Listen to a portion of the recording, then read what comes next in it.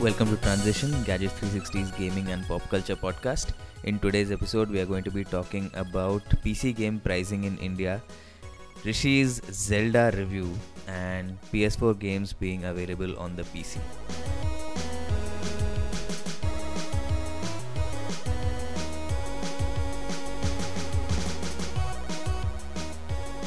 As usual, we have a stellar lineup of people talking on this podcast. Regulars Rishi Alwani, Greetings, ladies and gentlemen. Mikhail Madnani, Hi. and I'm your host Pranay Parab. So we will start with this PC gaming debacle in India. Apparently, prices for some PC games have actually been doubled. So which of you wants to talk about this? Now it's really weird because of late we've been talking about PC games quite a bit on this podcast. Earlier we discussed how you can get them cheap.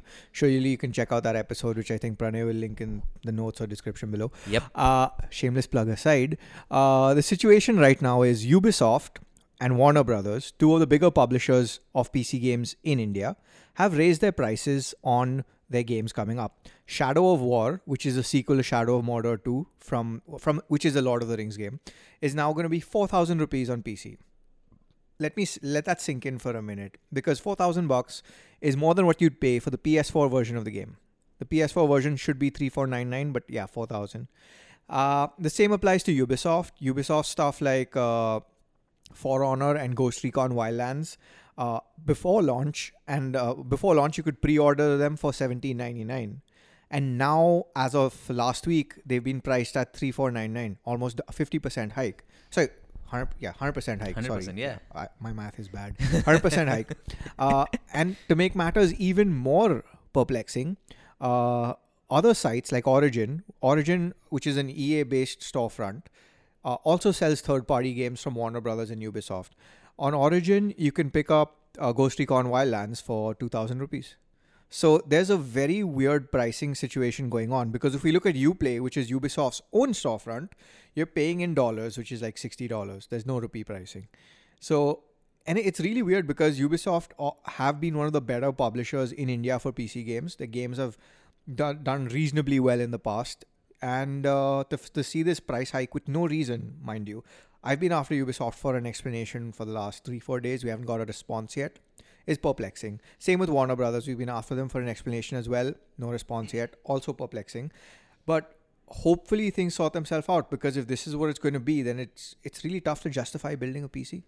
Yeah, that is true. Mike, do you have any thoughts on this? Any speculations as to why they've increased the price? So, Ubisoft not recently, about 6 months ago, they stopped doing retail games on PC in India. And attending a lot of midnight launches, I've seen a lot of people buy their games physically, even though you can buy them on Steam. So them having pulled out of that is a big deal, because you need to download the full game now. And now seeing this, I really don't know what to say about Ubisoft, because you're charging essentially the same as what you're paying on console, and we know Ubisoft sales PS4 makes up a bulk of Ubisoft sales for every game anyway. So I'm not really sure why they did this to India, but they've only increased the price in India out of all the low tier priced countries.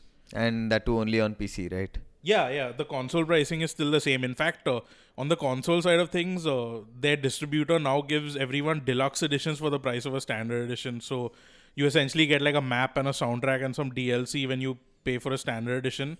And on PC, you're just getting this a full download with nothing, basically. And what's interesting in this is it also just funnels into the fact that, fine, while we know that the PlayStation 4 is the top dog, it also makes any form of competition really tough. I mean, as an end user, as a gamer, what are your options? You either build a 60K machine and then end up paying the same price a console owner pays, or you buy a 60K machine and end up buying games on sale, which are 2 or 3 times a year.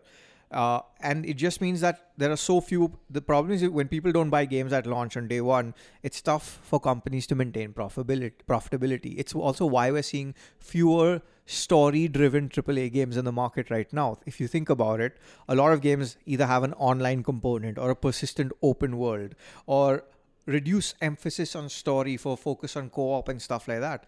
And then it just results to worse quality product, because less people are buying to a degree. So, I mean, it's going to be interesting to see how this pans out, because if this is the state of the business going now on PC, it just could we could end up for a very shocking state of affairs going forward. At least when it comes to those large single player narrative driven experiences. So like just going back to the Warner Brothers thing, Shadow of War is listed at 3,999, which is a little more expensive than the console version by 500, but it's still around $60 if you do a rough conversion. With Lego Worlds, the cheapest it was ever, according to Steam DB, was 335 rupees when it was in early access, and now it's actually gone up to 2,750, which makes it more expensive than the US version by 30%. So essentially, if you want to buy Lego Worlds on PC in India, you're paying nearly 2,800, and you can pick up a console version for 1,500. And Lego games have usually been priced cheaper in India compared to other places. In fact, PC gamers have enjoyed a $499 price tag on Lego games, but there's no physical Lego games anymore, so now they have to suffer. So, which again brings me to the next thing. You're saying PC gamers have enjoyed Lego games at 499 rupees. I mean, there's an asterisk over there, which could mean re-exporters and There could mean we people who buy to go. make profits, but you reap what you sow. I mean, obviously, let's be honest here, man. At 499 rupees, region free. I don't Yeah. know how many are actually sold here at the end of the day. That's And true. this is something which is a known problem with doing business in India. We've seen this in the past with BioShock Infinite, Sims. With I mean, that's why SimCity. 2K raised their prices to 2,499. Yeah, so I mean, at the end of the day, the publishers have to reach a point where it's feasible for both parties. It has to be in a situation where people are able to, where it's affordable, but there's no nonsense like re-export happening. And with Steam, that is possible. You have region locking. It's a very effective tool that's been used. You have anti-piracy measures. I mean, Denuvo's been a big deal for a lot of gamers who don't want to buy games based on a Denuvo. But at the end of the day, Doom removed it. Bethesda, who's usually one of the most merciless publishers when it comes to things like that, removed Denuvo from Doom. That hasn't impacted sales one bit. So there are options and there are ways to make sure that both parties are taken care of, consumers and publisher goals. It's just that right now it's mercilessly skewed towards the publisher, which it shouldn't be. So yeah, I mean, it's just a very weird state of affairs. Yeah, so just to clarify things for people, Yeah. these are not all publishers that have raised their prices, right? So it all started last year with 2K. 2K increased price on, actually not last year, 2015 actually, when 2K increased price of GTA 5 on PC at 2,499. And because it saw good sales with that, it carried forward with XCOM 2, it carried forward with... No, XCOM 2 was 999. Oh, sorry, XCOM 2. XCOM 2 was an exception to the rule though, because it had a lot of DRM and runtime restrictions. But other than XCOM 2, everything they've released has been at least 1,999 or 2,499. Yeah, so like Mafia 3 also. Mafia 3 first was 999 for like a day or two on pre-order. Then it moved to 2,499. That's just crazy. No, so point is, it's worked for them. Yeah. And I'm sure what's happening is, it's very easy for one publisher to get an idea of other publishers' numbers because all you have to do is subscribe to Steam Spy.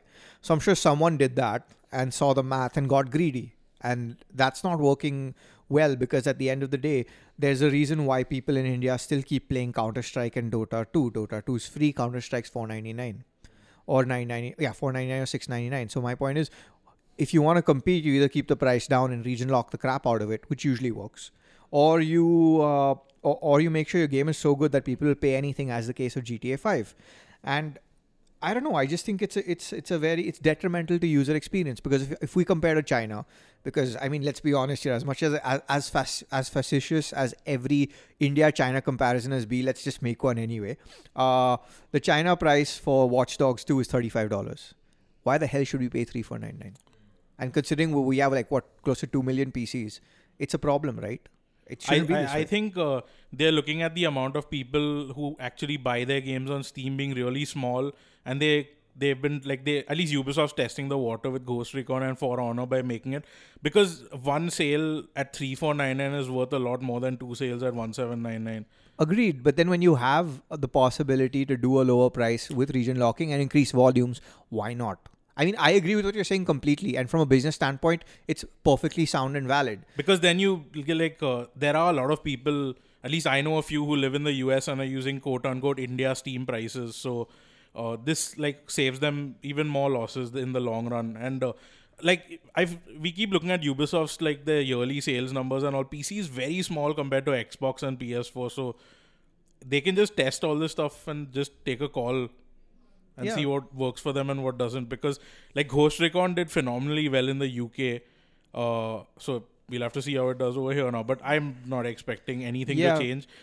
Square Enix increasing the price, starting with Nier Automata, which we'll get to in a bit, was a little surprising because this is like a very niche game, and like seeing them increase this to 1,999 when it's, you could, if you know where to look, you can get the console limited edition for like 2,499 with Steelbook. Yeah, so this is good. It's going to be interesting now to see how this pans out. Yeah, so which publishers are not a part of this whole price hijacking? All the big ones are now, I think. Yeah, it's reached a point. See, if you look at the history of how price has increased for Indian gamers, we've always had two publishers who always kept it high to begin with. That was Activision and Bethesda. They never dropped from a US dollar style pricing, even after the introduction of a Indian rupee on Steam, and even after the introduction of region locking and all that. They never dropped. People who've gotten on the bandwagon after that was EA in 2014, where there was a massive outrage around it, where Indian gamers essentially used a hashtag called EAPC India to voice their discontent over the fact that pricing was 3,499 at the time. It was a valid. The outrage was valid, but that didn't drop price at all. Instead, what EA did was basically double down on sales. So if you're smart, you can actually wait a few months, a month or two, and get Titanfall 2 at half price right now. So that was another publisher who did it in 2013. 2014, 2015 was relatively quiet. Konami, in fact, kept their prices low for a majority of that time, to the point where after it released Metal Gear Solid 5 The Phantom Pain, suckers like me who pre-ordered the game on Steam paid $60, but after the local release, they dropped it to $9.99 on Steam. So you have things like that have happened. But right now, we're seeing a resurgence in a hike of price, which doesn't make sense because we already have local pricing. We already have local payment options. Sure, the numbers, it's going to take a while for the market to catch up. It's going to take a while for people to choose games to buy. But if you don't give the market the chance, you're killing it right now. But I don't know. I think it's a business call at the end of the day. I'd have to agree with Mike and say, yeah, I mean, it's better to have someone at 3,499 than someone at 999, especially if they're willing to pay. Yeah, sad but true. So that segues very nicely into the other topic of discussion, that is with regards to Mass Effect. What is going on with these microtransactions? So Mass Effect Andromeda, which is out on the 16th, if you're an EA Access or Origin Access subscriber, EA Access for the Xbox One, Origin Access for PC. It's basically the new game in the Mass Effect series, which is I am pretty much a fanboy of that at this stage. So Mass Effect 3 introduced something really cool, which was a co-op multiplayer, and it was amazingly good. You could actually, it was essentially like Firefight or Horde mode from Gears of War, where you and 3 other friends would gang up against waves and waves of enemies, and this was quite addictive and fun to play. So they've built upon that with Mass Effect Andromeda, and now, sadly, and this is what I was saying earlier, right? You're seeing fewer single-player only experiences. You're seeing online components bolted in. And yes, in the case of Mass Effect 3 back in the day, the multiplayer made sense from a design standpoint because how you played in multiplayer impacted the outcome of your single-player game to some degree. Because as we all know, the ending of Mass Effect 3 didn't exactly keep everyone extremely happy. Let's not even go there. So now the point is with Andromeda, they've doubled down on multiplayer. It's a part of it. Thankfully, what you do in multiplayer doesn't impact your single player experience. So kudos to BioWare for finally listening. But what's interesting is that there's a lot of microtransactions ranging up to $99. What? Like $1,000? $99. $99. 80 pounds basically. 80 pounds Yeah, basically. 80 pounds, okay. And they're called Andromeda points, which you need to, buy in-game weapons and items. And it's just, it seems to be done in the fashion similar to Overwatch's loot box system, where you don't know what you're going to get to a large degree. Now, from a business standpoint, this has worked for EA in the past. We've seen this work with Ultimate Team. Yep. And Ultimate Team has been a phenomenal money spinner. But I'm not so sure something like this could translate too well to Mass Effect, because Ultimate Team has that real life tangibility to it, because you care about football players. You care about clubs. So I don't know how this will translate. But I mean, personally, I think I don't think it's actually fair for a game to have, for a game that's a $60 purchase, to have microtransactions. But that's without me knowing if these microtransactions actually impact gameplay in a good way or not. For all you know, this just could be cosmetic. We don't know whether this is really going to impact gameplay just yet. like Overwatch. Yeah, like Overwatch is purely cosmetic. So if it's purely cosmetic, great. But if it's not, then I think there are going to be some concerns going forward. Mike, what are your thoughts? I mean, it starts with just cosmetics, but then like we've seen Activision pretty much add pay-to-win elements to remastered Modern Warfare in assault cases or supply drops, I think they called it. Yes. Microsoft is totally in your face in Forza with this stuff. Like in Forza 6, it pissed me off to the point where I wanted to break the disc, but since I bought a digital code from someone on this podcast, I just could tear that piece of paper. So I think with Mass Effect they'll take a call after they see how people start spending on it, because right now it'll probably be cosmetics because they don't want to piss off a lot of people, but they'll slowly make it pay to win. But then again, this is all part of the multiplayer and not anything to do with the single player, so let's see.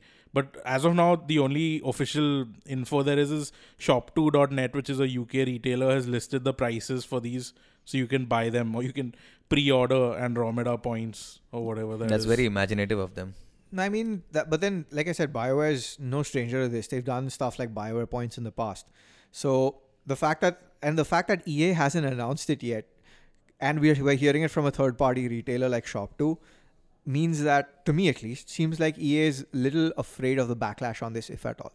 I mean, with Microsoft does this every time, right? In microtransactions are invisible to reviewers and they show up in like a small day one update when consumers suddenly have this stuff thrown in their face. So Yeah, we even saw this with Deus Ex Mankind Divided. yeah. Reviewers had no clue there were microtransactions, but a small day one patch on console and on PC suddenly enabled Praxis points, I think. Yeah, that's what happened. Them. So, and which is really tragic because games like these don't even need it. I mean, it's a single player experience like Deus Ex Mankind Divided didn't need any of it. And now the franchise is in like a crisis, I'd call it, thanks to the certain publisher. So it's not in crisis. As a fan of Deus Ex as well, I can say clearly that it's dead. okay. It's dead. That was rough. Yeah. So, I mean, in this, I think we can see a couple of broad trends happening in the PC or console AAA game industry. One is that there are online single-player campaigns, which is a very worrying trend, which we've mentioned before. Secondly, there are these microtransactions, which is a worrying thing that's translated from the mobile gaming world to the PC world, so and also to the console world. So in the future, are we going to see more of these online single player campaigns? I mean, everything is going to move to games as a service, as they call it, because that's where you earn the maximum profit from. It works for some developers and publishers, it doesn't for others. Like it clearly worked well for Square Enix with Hitman, but then they kept giving quality content throughout the life cycle and they're still adding more stuff. But I can't see it working well for Honor. Like, I have a feeling that thing's going free to play very soon. The way I see it is, it's dependent on the game a lot as well, because it's not. I mean, the beauty of having a number of formats to play around with and do is that there are some publishers who have still made a lot of money on platforms like the Vita, which is essentially dead for a lot of other game makers. We're seeing a lot of developers seeing good traction on the Switch, which only has a 1.5 million install base, but there are some who are seeing some good traction there as well. It's reached a point where even smaller developers, who didn't make money on the digital release of their game, but made money on physical releases. That's something we heard when we spoke to Limited Run Games, who's a boutique retailer of games. So Firewatch, which was one of our favorite games of last year, Perfect Score, ended up getting a physical release through Limited Run. And that sold out. And and then you have guys in the system who are still going to make physical product available because there is a demand, no matter how small. So I wouldn't write off existing experiences going away, but I would rather see I do think we're going to reach a stage where we're going to see more independent developers taking up the mantle of those good narrative single player experiences. Basically, AA is going to replace AAA for single player, and AAA is going to move into exploiting as much money as they can out of you, with or without delivering something worth paying for. The way I've seen it. Yeah.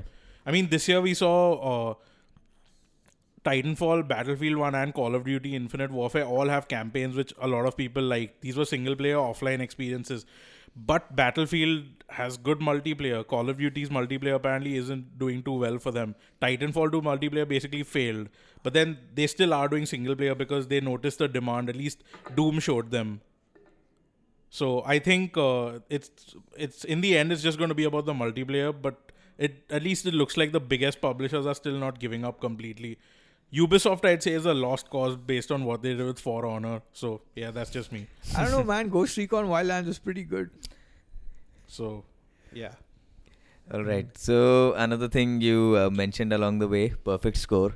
There's some game which you reviewed recently, Rishi, which did not get a perfect score. You want to talk about that? Oh yeah, so there's this game, I don't know, you guys might have heard of it. It released on Nintendo Switch and the Wii U. I think it's this little game called Super Bomberman R, right? No man, Super Bomberman R was Switch exclusive. I think it's called The Legend of Zelda Breath of the Wild. Oh really? Never heard of this game, man. So we gave it a 7, and with good reason.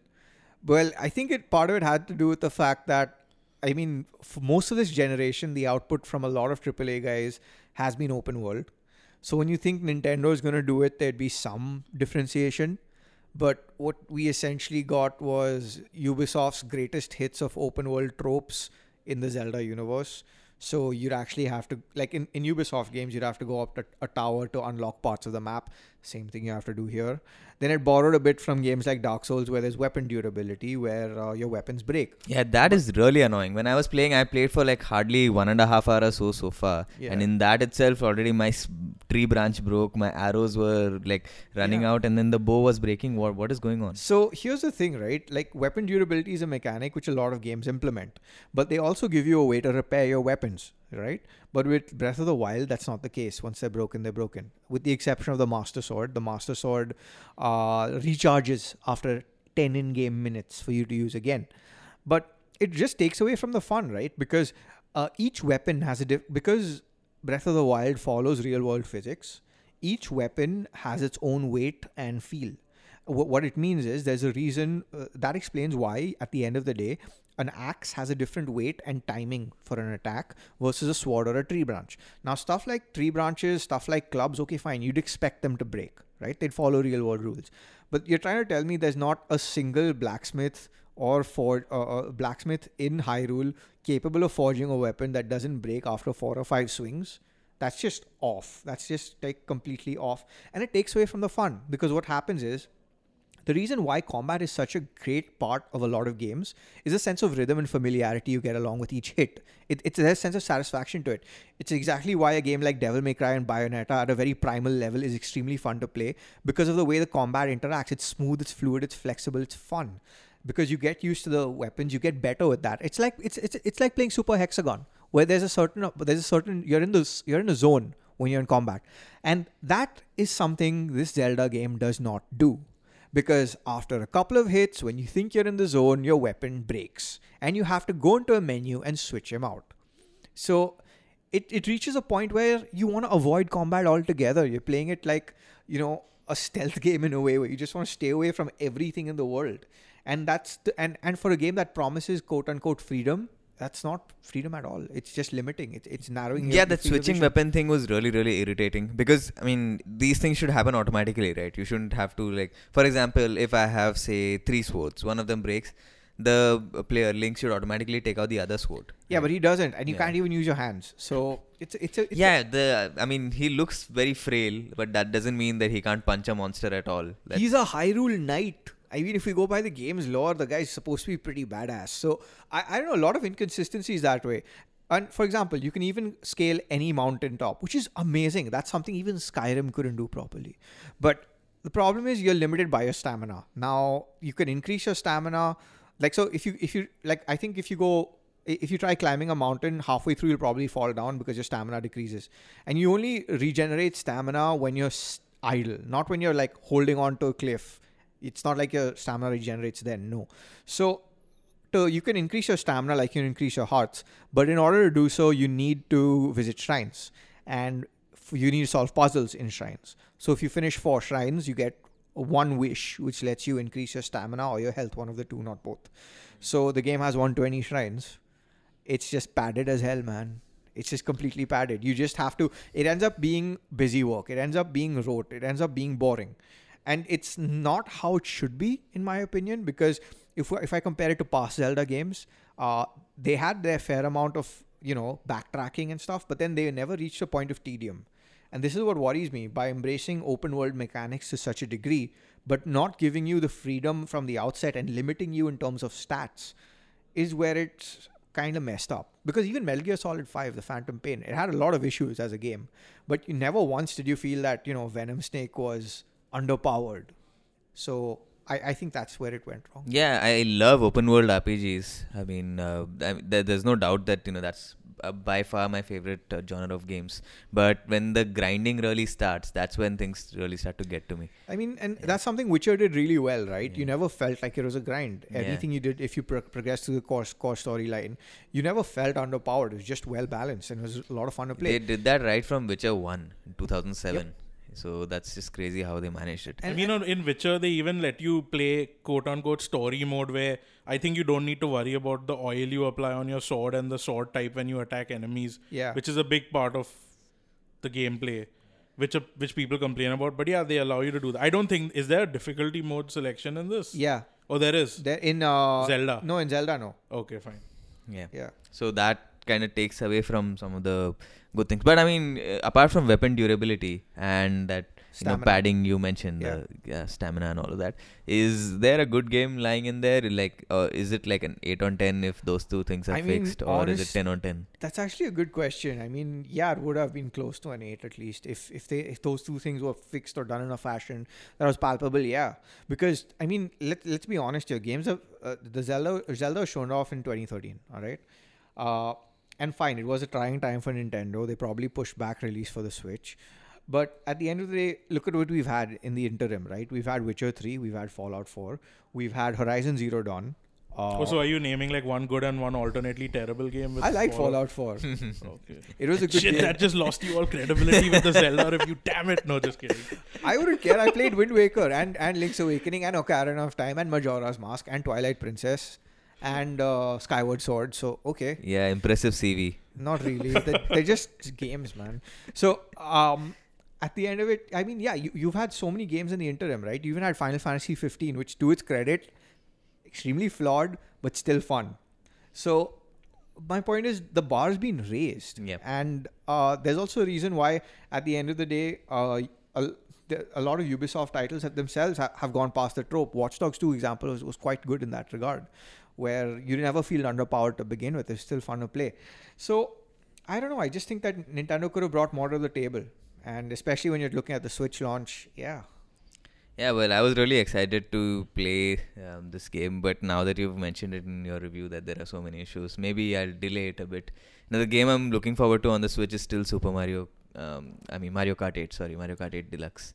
So, let's see how that goes. Hopefully, that's not a 7 on 10. I'm pretty sure that's going to be at least a 9, because so far I think he really likes the Wii U version, and this is basically that, but enhanced and more content. The Wii U version was god tier. It was just so good to play. This basically looks better, runs better, has all the content. It has more content, more tracks. So I cannot see this getting less than a 9, unless for some reason the online functionality is limited because we're in India. We'll know about that actually sooner with this. Hopefully with the Splatoon test fire, we might know about that sooner. So let's see. But that's looking really good. Yeah. So I think we should very, very quickly mention this whole PS4 games being available on PC. What is that about? So Sony has a service called PlayStation Now. Why is it PS Now? Why? I mean, there's Nvidia's GeForce Now. All these game streaming services. I think why GeForce are they Now is after PS Now. Yeah.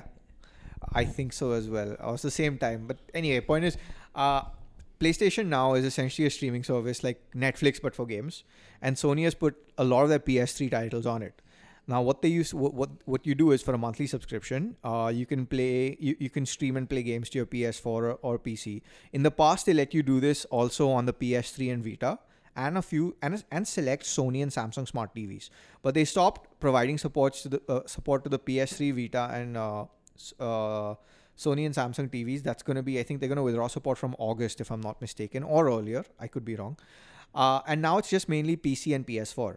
And that's what I found weird, right? Because you'd want your streaming service like this to be on everything. But Sony's reason at the time was we want to provide more value and coordinate our efforts better. And the end result is PS4 games are now going to be playable via PS Now on PC and PS4. So which means is, as a PS4 owner, you have 3 options to play your games. You pick them up on disc, like a normal human being, or you download them with if you have a fast enough internet connection, or or if you're living in the future where 5 Mbps is your minimum internet speed, you can use PlayStation Now to. And if you live in one of the like 3 or 4 supported countries. Yeah. So, that's the thing. And so what this essentially means is, if you have a PC and if you have a fast internet connection and if you have access to PS Now, I'm not so sure if it's DRM locked, or sorry, region locked at this stage. I'm not sure. You'll be able to, in the near future, play PS4 games on your PC via streaming. It's an interesting experiment.